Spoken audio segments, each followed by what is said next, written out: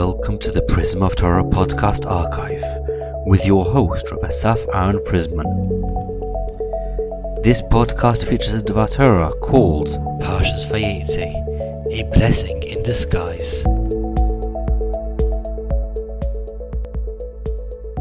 Shalom to everyone. I want to share with you 3 questions with one concept that will answer them all.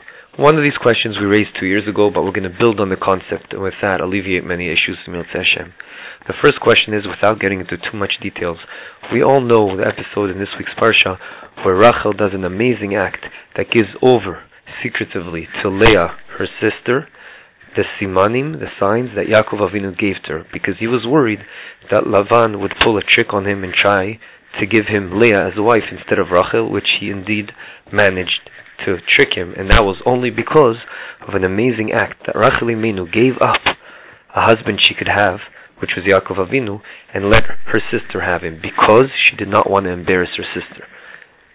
So the question is, if Rachel Imenu did such an amazing act of chesed and helped her sister out, how can it be that later on in the story, Leah got very upset at Rachel and screamed at her? Well, it sounds from the text as if she screamed at her, and she said, not only did you steal my husband, now you want to steal the dudaim that my son Reuven collected from the field? The question begs itself, how can Leah be so upset at Rachel when Rachel is the one that saved her? She's the one that gave up on having Yaakov as a husband and gave it over to Leah by giving her the signs. That's question number 1. The Mefarshim deal with this question, but I'll share with you a different answer. Question number 2 is to do with Hanukkah. We know that Hanukkah was the miracle, the main miracle we're celebrating, as the Gemara says, is the idea that we found the oil, the little jug of oil, and that it was supposed to last in Bederech HaTeva. Naturally, it was supposed to last only 1 day, but it lasted for 8 days. And the question is, okay, that's an amazing miracle, something that's against nature, but there was many miracles in the past, in the history of the Jewish nation, that were against nature. So how come this is the only one we're commemorating?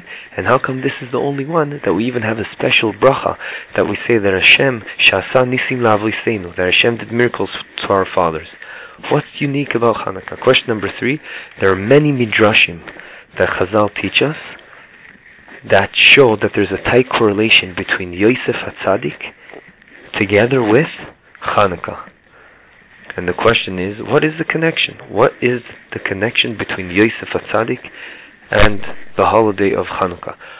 Just so you'll know, one of these is a pasuk in Parshas Vayeitzei, when the last 5 letters correspond to Hanukkah, and it's a statement that Yosef says. Baal HaTurim brings it down in Parshas Vayeitzei. So the question is, what's the correlation? So we'll start off with the first question. We asked, how can it be that Leah was so upset at Rachel, and she said, no, it's not enough that you stole my husband, now you want to steal the dudaim that my son is collecting from the field? And we asked, how can she be so upset at Rachel when Rachel actually did the biggest courageous act of chesed to save her? And the answer to that, says Rav Shmadron and B'Shem of Shimon Schwab, an unbelievable concept, that Rachel did the biggest act of chesed, and that's why HaKadosh Baruch Hu always listens to when she cries, and that's why, because she was able to perform it in such a way that Leah did not even notice that Rachel saved her. And how was she able to do that? Because the Gemara brings down what the simanim were that Yaakov Avinu gave Rachel.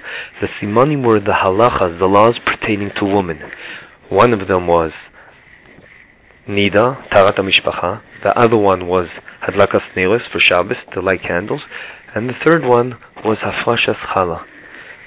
So you see that really, indeed, the simanim were just the halachas that they learned together. So what did Rachel do in her wisdom? She took Leah aside and she says, by the way, I just want to teach you some interesting halachas, laws pertaining to women that I learned. And she taught her those halachas. And then Yaakov Avinu, at night, when Lavan tried to trick him and give him Leah, so he asked her, by the way, do you know what are the halachas that we learned pertaining to women? And she was able to say them. So she didn't even realize that she was giving over the signs. So there you have it. We see how Leah was upset at Rachel that she stole her husband. Because she later on, we all know the story that Rachel also married Yaakov and he had 2 wives. But we see how she could get upset because Rachel gave her the simanim, without the signs, without her noticing, which we all know that is the biggest level of tzedakah to perform to another person, when you're helping him out, doing chesed or giving tzedakah without him noticing. However, I want to take this a step further, because if you look carefully in the script of this week's parsha, we'll see that there's several occurrences where something that seemed to be very bad actually was the reason the person got good. What do I mean by that? Let's first look at Leah. Leah, the pasuk tells us that Leah was snua. She was less loved out of the 2, and Yaakov really loved Rachel more. But it's because that reason that the pasuk says this, because that reason that she was not loved as much as Rachel, that HaKadosh Baruch Hu decided to allow her to fall pregnant. But until that point, she was not able to fall pregnant. So you see something that seemed to be very bad, because Leah said, what is this? I can't believe my husband doesn't like me as much as Rachel. But that was the same reason Hashem allowed her to have kids. Let's take it a step further. The pasuk says that Leah also didn't have children until a certain point. What was that point? The pasuk says Hashem remembered Rachel and then allowed her to have kids as well. Says Rashi, the Gemara teaches us later on, he gets this from the Gemara teaches us that what did he remember? He remembered the fact that she did everything she could not to embarrass her sister, and that's why he said now she should have kids as well. So in fact, we see that something that Rachel did, which seemed to be that she's shooting herself in the foot and allowing Leah marry her Yaakov Avinu, who she wanted to marry so badly, and she didn't know she'll be able to marry him later on. She still was able to give up that dream of hers to marry Yaakov, just not to embarrass her sister. And now we're adding to that she was able to do it in such a way that her sister didn't even feel that she was giving her something.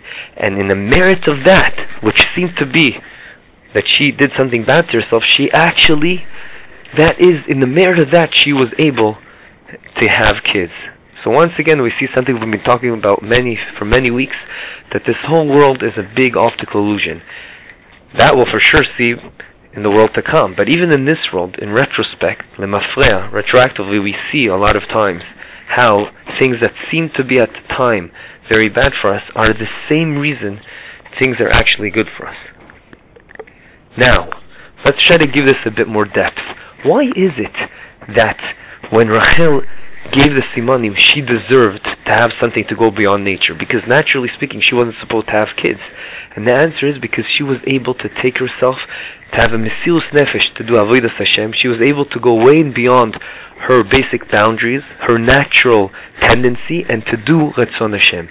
And when a person does that, without going into deep Kabbalistic ideas, if you just look in the Ramchal Das Tvunos, he says that either HaKadosh Baruch Hu comes from the top to do things here, or we can ignite something. How do we ignite something? That's when we affect something, it's as if we're pressing buttons that Hashem, as a result of that, does something good for us. That's when we go beyond our natural tendencies, like we spoke in the past, and capabilities and boundaries, and we do what we know Hashem wants us to do. And that's what Rachel did, and that's why she was able to have kids. And that is also what we did in Hanukkah. We asked, the second question was, what's so unique about Hanukkah? There's many miracles we saw. The Mishnah brings many miracles that happened in Beis HaMikdash every day. There was also unbelievable miracles, Kriyas Yam Suf, the splitting of the sea, etc. And the answer, Zogt Reb Shlomo Kluger, he says, because every other miracle, when HaKadosh Baruch Hu, that was against nature, when HaKadosh Baruch Hu created the world, he made a condition with everything he created. For example, when he created the sea, he told the sea, but there's one thing I'm not giving you ownership over. I don't want you to work within the boundaries of nature, of science, Teva. I want you to split the sea at this point, when Bnei Israel come. So it wasn't such a big miracle anymore, because the whole world was programmed like that from the beginning. However, Hanukkah wasn't predetermined. Hanukkah, it's because we as we spoke, we pressed the button. How did we press the button that HaKadosh Baruch Hu was willing to do for us a huge miracle, that the little pitcher of oil will last for so long? That's because we went beyond our capabilities. Despite the fact that we didn't really need that pitcher of oil, we could use oil that was impure, but still we wanted to go out of our way and find the pure oil. We went out of our way and we were trying to fight something that seemed to be impossible. That's when HaKadosh Baruch Hu came to help us, and that's what we're commemorating. This unbelievable koichos that we had, that we went beyond our capabilities, our natural capabilities, and that is the reason that Hashem gave us the miracle of Hanukkah, and that's what we're celebrating, and that's what's unique about Hanukkah. And that leads us to the third answer for the third question. The third question was, why is Yosef connected to Hanukkah? And the answer is because Yosef symbolized and brought that potential to this world, and we have that root in us to be able to go beyond our natural capabilities. Yosef HaTzadik, despite all the hardships he had in his lifetime, he was thrown to the pit, the brothers were against him, he was in jail, etc. Despite all that, he was shining. If you look carefully in the Psukim, you'll see he was always shining. Why? Because he believed in HaKadosh Baruch Hu. He went beyond his natural capabilities, and that in itself is the reason he ended up being almost like a king over the world, together with Paro. He was number one to the throne. Why? Because of everything he did. And let's not forget the unbelievable act that despite the fact that Eshet Potifera tried to seduce him, he still was able to withstand that. That was going above nature, and HaKadosh Baruch Hu dealt with him also above nature. I just want to add with a story I just heard from a good friend of mine a couple of days ago that symbolizes this unbelievable idea, that when you do something beyond your capabilities, HaKadosh Baruch Hu gives you in return beyond nature, and He's willing to do miracles for you beyond nature. It's more than just regular midah keneged midah. I'll say the story in short because we've already hit the 11-minute mark. The story goes like this. My friend spoke to someone that he just got to know. He was doing some job in his house, and he sat down and he told him, because you were very nice to me when I worked here, I want to share with you a personal story of mine.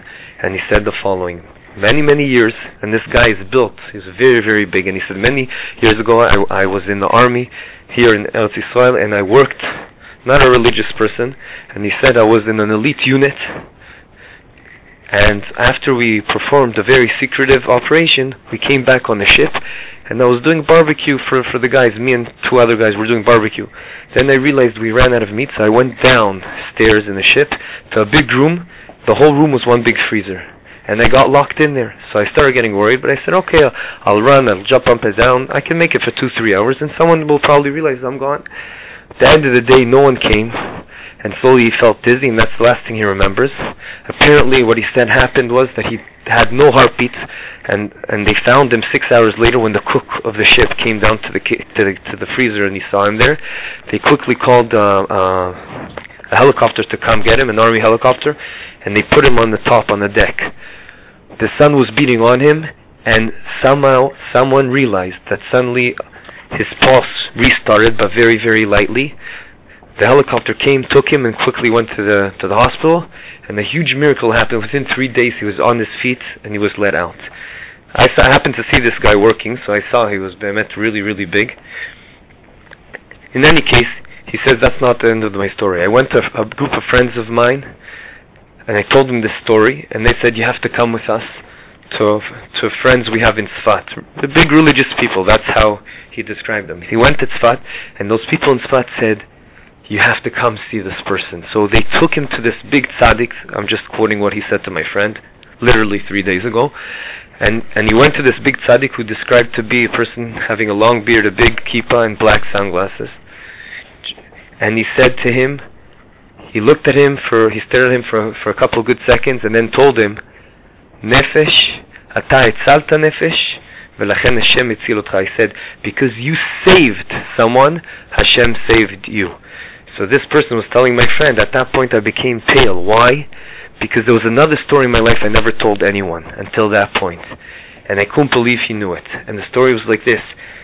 Before that, 5 years before this whole incident with the ship, he went for a swim. It sounded like it was also part of the army, but I don't know. He went for a swim, and suddenly his hand hit something. He thought it was a rock. He had a quick look at it, and he realized there was a 15-year-old boy around. and he was not so far from a hospital, and he was built, like I said. He said he was... So anyways, he swam with him all the way back to shore and started running with him on his arms until he got to the hospital. And he didn't even know if the kid was dead or not, but at the end of the day he started puking all over him, water and other stuff as he was running, so he realized there's a chance to save this person. He ran to the emergency room, put him on the table, all the doctors came at one time, and he just turned around and ran out of there. He didn't want anyone to know, he didn't want anything, no part of it. And that's why he was a bit taken aback when this tzaddik that he called told him that you saved a life, and that's why HaKadosh Baruch Hu saved you. So a lot of times we don't know what do we learn from this story. First of all, you can't judge a person. He looks like he's not so observant, but you have no idea what he managed to do in his life. But more than that you see everything is taken care of. HaKadosh Baruch Hu knows exactly what we did, and just like he went something that was not naturally possible. I mean, he ran with the kid all the way from deep in the sea, all the way to the hospital, and he didn't want anyone to know. He could have had so much credit, the news flat, everything. But no, he was willing to give up on that. He didn't care about that. He didn't want to get attention. All he wanted is to save this kid, and he did everything possible, and HaKadosh Baruch Hu helped him do that, and bischut, in the merit of that, at least this is what the tzaddik said to him, he deserved to have a second chance to live, and that's why HaKadosh Baruch Hu saved him. Yeh Ratzon, that we'll be able to go beyond our natural capabilities, to be Oved Hashem, and be Zoiche also that HaKadosh Baruch Hu will deal with us above nature. Good Shabbos. This is the Prism of Torah podcast. Rabbi Asaf Aaron Prisman. Please share with your friends and family. prismoftorah.com is where you can find the full archive of Divrei Torah. You can contact us through the website. Once again, prismoftorah.com. This podcast was produced for free by Eli Podcast Production. L'Nishmas, Le'Bas Yona, Yaakov Alexander ben Mordechai Doiv, Yitzchak Isaac ben Moshe.